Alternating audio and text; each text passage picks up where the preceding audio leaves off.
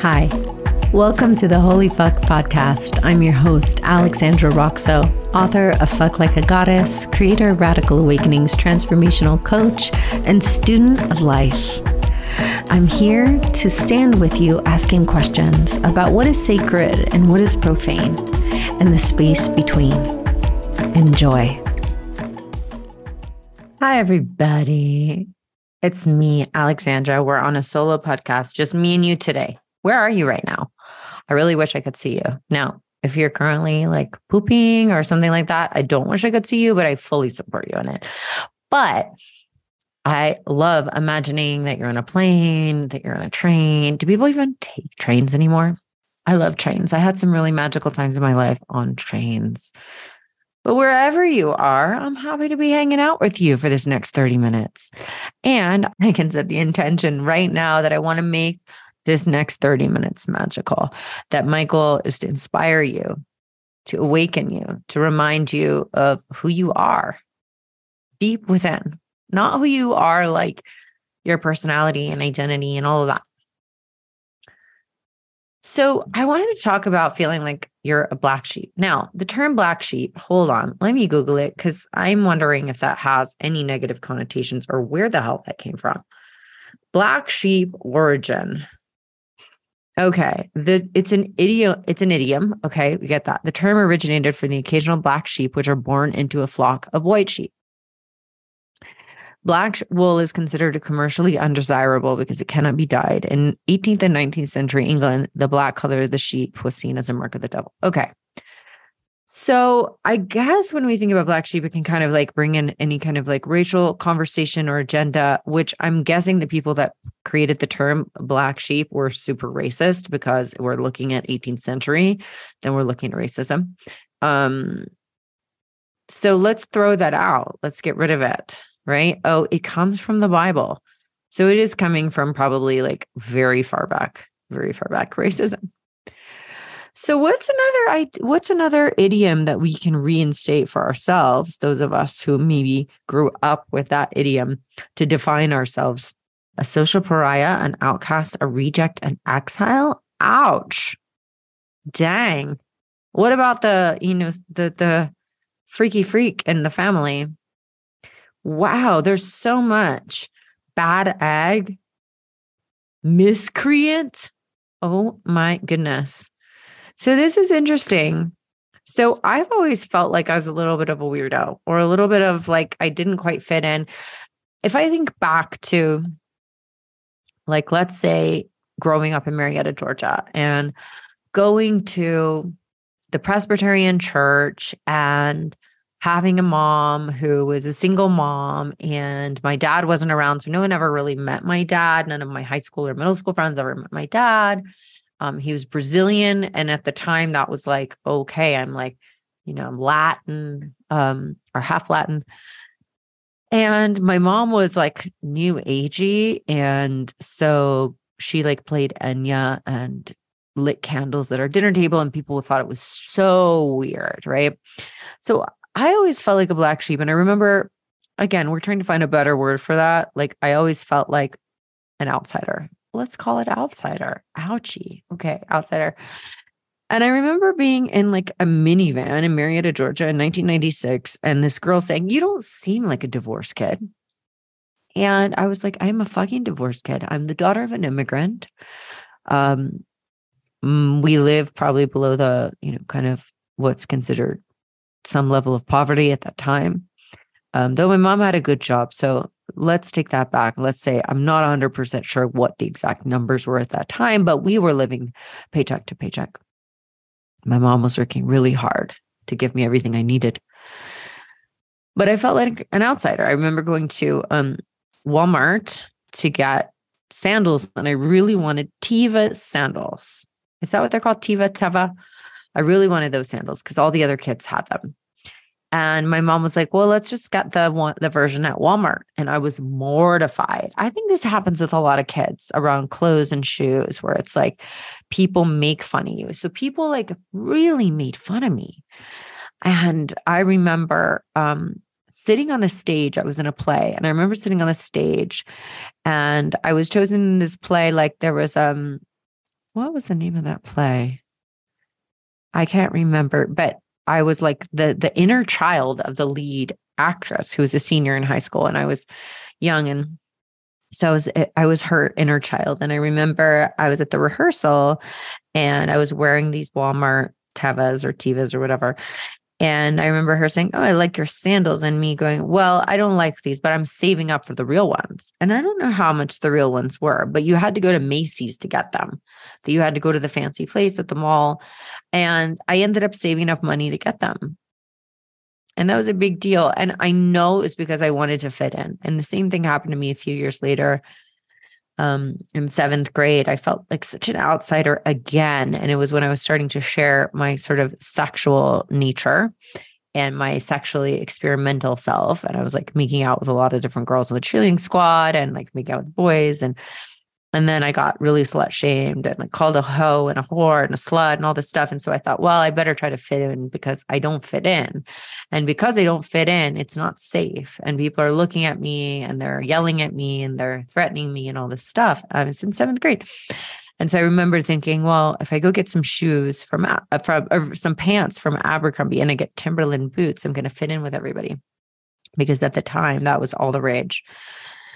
And I tried to hide in those Timberland boots. And I may have told this story at some point on a retreat or something. So I tried to hide in those Timberland boots and those Abercrombie jeans. And then I don't know what the turning point was, but I was just like, this is so not me. And I threw those things out. I got rid of those freaking ugly Timberland boots. God bless if you have Timberland boots. I got rid of those Abercrombie jeans and I showed up to the first day of ninth grade. Now we're in ninth grade because eighth grade was when I was really having a meltdown and when I tried to assimilate. And I showed up to the first day of school at ninth grade and I had on a padded push-up bra. I had on a brown polyester buttoned up little shirt. It was like 70s inspired with these blue flowers on it. And it was from Wet Seal. And I had on a brown corduroy skirt and brown chunky heeled loafers. And I was like, bitch, this is who I am. And I don't know what happened that summer between eighth and ninth grade, but something must have happened. I bet I went to Brazil and I made out with a hot guy or something. Oh my God. It's all coming back to me, you guys. I went to Brazil and I had a sexual awakening. I told this story on this podcast with this guy, Jared, Aaron Claire Jones, husband or partner. What was his podcast called? I'm going to find it and put it in the show notes, where I told this story of having this sexual awakening in the Amazon jungle of Brazil, where I was on this fishing trip with my dad. And there was this guy there who was so hot. And he was 17 and I was 14, about to go into freshman year of high school.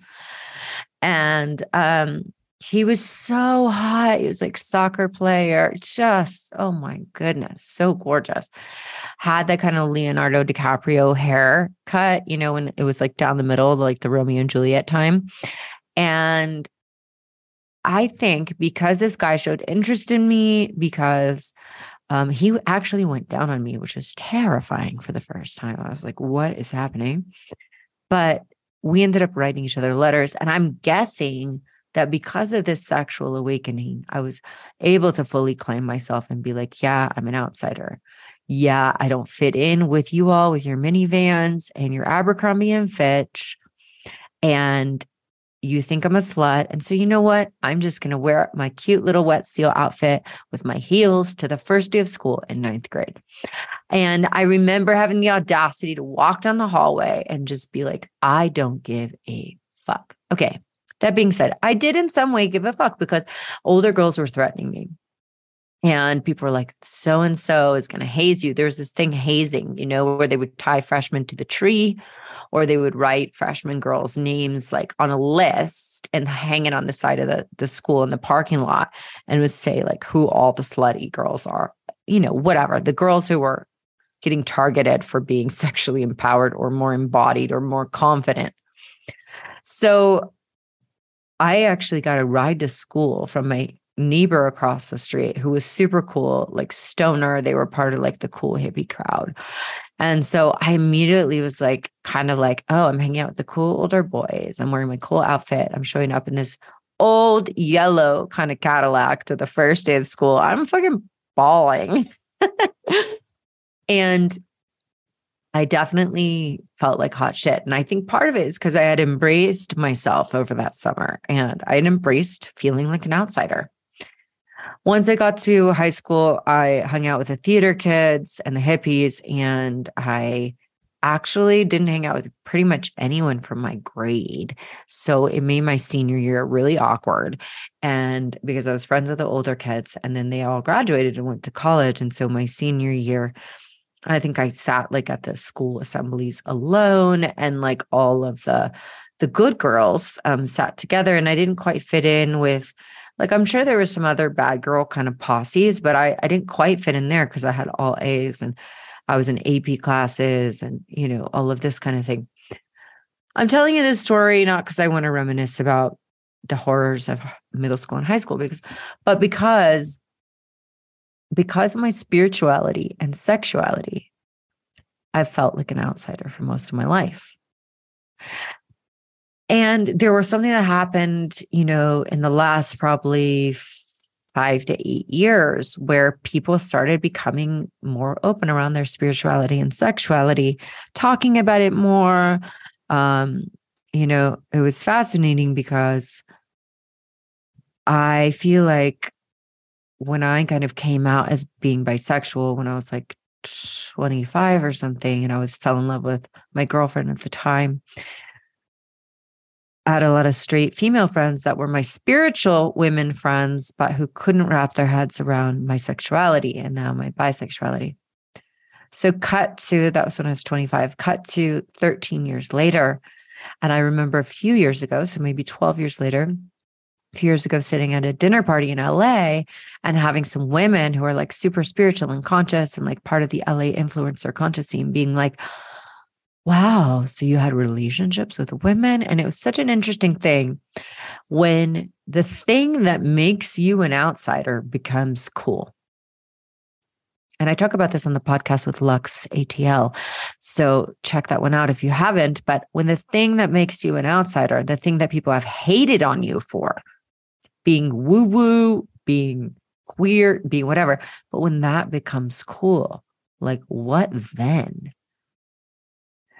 And, you know, it's like some people do things in a trendy way, like they try something on, but what if it's actually not a trend for you? It's like, wait a minute, you guys, it's not trendy for me to be mystical or to tune into energy or whatever. This isn't a trend. This has been part of my life for 25 years, you know, like my mom gave me my first crystal when I was in high school, and I went to my first spiritual teacher and intuitive when I was like 13. So it's not a trend, you know, it's not tapping into something like that. And I'm not saying there's anything wrong with that, but there's something to when something that you love, that's a part of your identity and how you have found a sense of belonging on this planet, and how you have, and something that you've actually had to fight a lot of battles around, like being the weirdo who was into the spiritual stuff in Marietta, Georgia at a young age, and being like, people think we're really weird, and or being the one who's exploring sexually and being the one who's called out on that. So you're sort of outsider. If you have an outsider kind of a story or a badge of honor or a, you know, pain point, it may be around something completely different than I'm talking about. Mine have really been around my spiritual and sexual identities, which have formed the body of work and the greater life questions that I ask myself. You may have your own kind of places that you felt like an outsider where you're like, you know, dang it. And then all of a sudden it can be cool. The thing that was the most painful for you can be actually cool. And like, that's an interesting thing to experience. What I'm curious and what I feel like I attract in especially the programs that I run are other women who have kind of been on their spiritual and sexual discovery path for a while. Not that they all have, and I actually love having the ones that haven't come in who are like, I have no idea. But there's usually a good amount of women in each of my programs who's like, bitch, I've been doing rituals with the moon for a long time. Or, I've been using my sexual and using my sexual energy to manifest for a long time. And I love having that diverse experience in any group that I lead, because it's like it creates a richness and a sense of belonging, so that there's like enough people that come in that are new to the space, and then enough people that come in that are have been diving into this for a while, their sexual awakening, healing, expression, self-acceptance, and also their spiritual connection to themselves. And with that comes their creative life. And I think their expression comes from both of those places, or the expression comes from the places that have hurt, right, along the path. I don't know what guided me to share about that today. I think I was just thinking, and as I was talking to Lux on our podcast, thinking about like feeling like an outsider, and then letting that become a part of your identity of being like, I'm rebellious, I'm an outsider.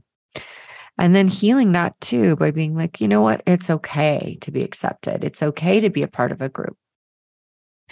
And I think this is something that I'll keep talking about, because I know that there are many women that come into my programs that are like, I don't have anywhere else in my life to have the conversations about my spirituality and sexuality that feel so important to who I am. Like I can't talk about it with my partner. I can't talk about it with my parents, with my family. I can't even talk about it with my best friends. And so like they need to come into community where they can be open and honest about it with other women who are like, yeah, me too.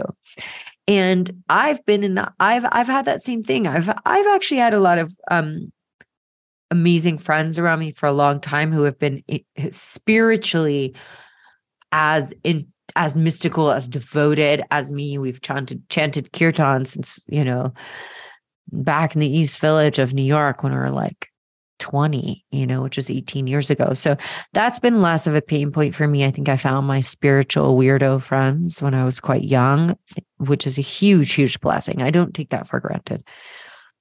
But the integration of my sexuality has taken a lot longer, and it's been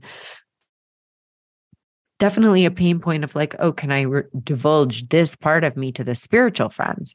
So in my communities, I really wanted to be clear that both are allowed. We can have the conversations about our sexuality and our spirituality and our artistry and money, and love and intimacy and opening our hearts, and that there's no formulas around any of it. And you guys know me, and I think that my own kind of outsider rebel mentality makes me like, if someone is selling a formula around any of that to get you into their, to pay attention to their work, then I just don't believe it. I'm a no to that, because it's so complex and individual. And because I have that kind of identity of that outsider rebel, I don't want someone else's strategy. I want to find my own. And I want you to find your own secret sauce around the way you give your gifts to the world, the way you meet your calling, the way you meet your passions, the way you meet your sexuality. Like no one can explain that to you but you. But me or someone else can provide you ways to find that within yourself. And that's what I love doing, is creating opportunities for women to meet themselves through the reflection of other women, through intimate connection with other women, and different practices and different rituals, so that you get to see who you really are. And you're like, oh, wow, that's my secret sauce around creativity. Or that's my biggest place of fear. No one can tell you what that is but you. And you can see, oh, do I have an identity like I'm fessing up to? I have an identity that sometimes keeps me separate from others. later I learned about being a manifester and I was like, oh, your aura repels people. I'm like, bitch, why didn't you tell me this when I was 12? Oh, if only, right? But then I'm also like, is that just an excuse? What is it? Why are manifestors harder to, like, what is it? If you know the answer to that, DM me, please, because that's still a pain point. I'm like, damn it, that corroborates my outsider story that my aura apparently repels people. If fellow manifestors out there, please let me know. But I do think maybe that's just the initial reaction. People are either really drawn in or they're not, and it's pretty clear. But I think sometimes the people that are repelled really fast, it's because I have some medicine for them too. By medicine, I mean, a reflection in that they can see in me of themselves.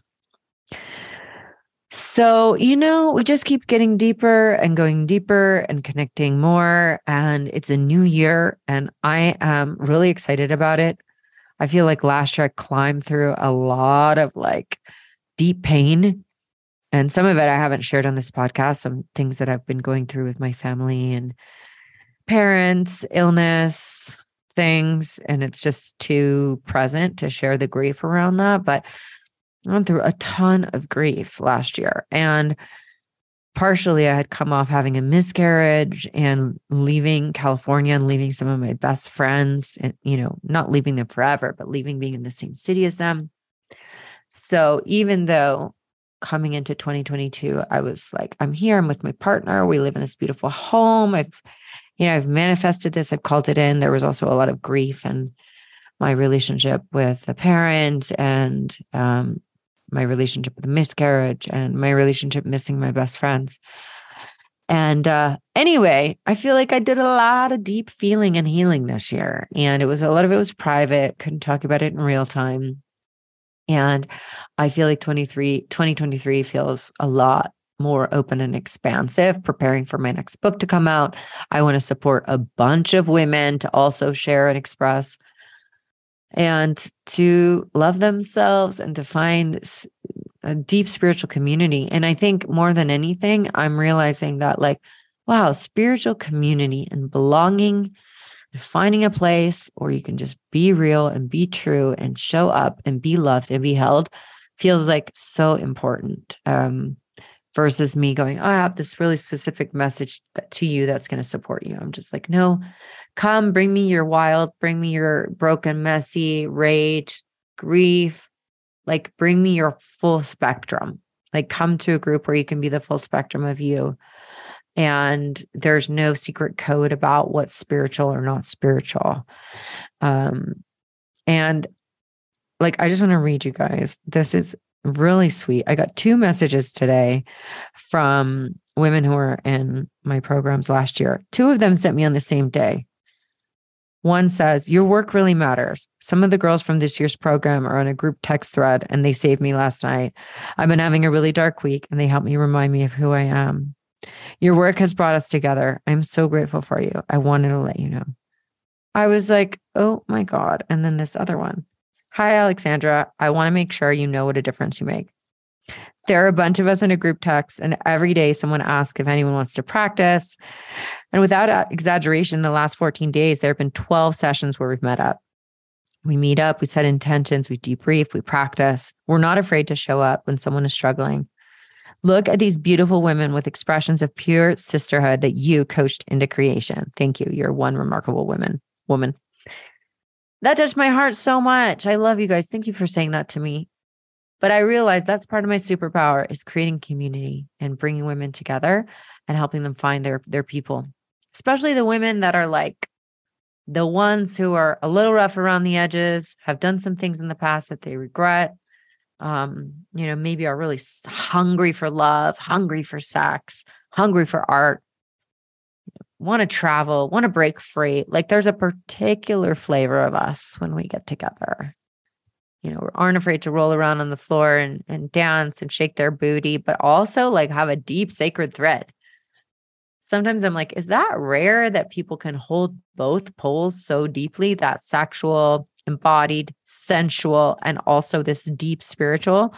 I'm so grateful that I attract those women. And that I'm not saying that I'm going to save you or heal you, but I'm just saying, let's come together and let me be a trusting guide for you. Yeah, that feels really fucking good. So this is another invitation, not just a sales pitch. It's more about creating belonging, whether it's just you listening to this podcast or more. But if you do listen to this podcast and it's feeding you and you're, getting something deep from it, what is keeping you from coming a layer closer, coming a step closer into greater intimacy with others who are like-hearted, like-minded? What's keeping you from that? And if it's money, we have scholarships. And so we come together in Radical Awakenings 2023. We come together twice a month. There's going to be two sessions with me. And then there's going to be another session with an amazing woman on our team. I won't say her name here quite yet until we sign the contract. She's amazing, amazing, amazing. We'll do some astrology, some lunar ritual with her. With me, you'll have an embodiment session with breath, sound movement, emotional expression, prayer, ritual. And then you'll have Q&A with me where you can ask questions. You can be coached live. And then we'll also have a creative session where we do writing together. We share ideas, and each month has a theme. And so all of that will center around the theme, and we'll have some space for open discussion as well. And then there are small group cohorts, which some of our veteran women who have been in programs past are going to host so that you can have a small group of women to hold you. So you're basically getting a full sisterhood friendship circle of people that you can be really fucking real with, who have no agenda for you. And that's cool. And I'm really grateful for that. And so that's kind of what it looks like. And if you can't attend the gatherings live, you get a recording the next day. So you can just pop it in, light a candle, lay down, pull a card, and dive into practice even the next day, which I find to be really wonderful. And then, when we get into the discussion bits, you can take a walk or something and incorporate it while you're exercising. But when we do the practice, you can do it with us, or you can just come live, which is awesome. And if you haven't been in a Zoom room of women screaming and crying and dancing and playing and clapping for each other and whatever, if that sounds intimidating, come. If it sounds delicious, come. One thing that I hold and that I carry is a way of holding a really deep sacred thread. And I can say that with full confidence that I can carry that, and I hold that, and I bring that to every space. And I'm a channeler. I open my channel, I say things, I don't remember what I say after, and that's part of what I bring into every space. Sometimes we'll do guided visualizations, journey, visioning, setting intentions for the cycle coming ahead. I've been leading groups like this online for the last 7 years, and I love it. I love it, love it, love it. So join us. Join us. We want to have you. And this is another way to contribute to my work too, to the podcast, to step closer in. Okay. All right. Love you guys lots. Thank you so much for listening to today's podcast. For more, follow me on IG at Alexandra Roxo, and you can get on my mailing list where I send poems, practices, rituals, links to upcoming retreats and events, and all kinds of goodies. And if this podcast has touched your heart, please let us know. Please write us a review, give us a 5-star rating, all that. It means a lot to myself and everyone involved. Big, big love, my darling. Have a fabulous day, and see you again very soon.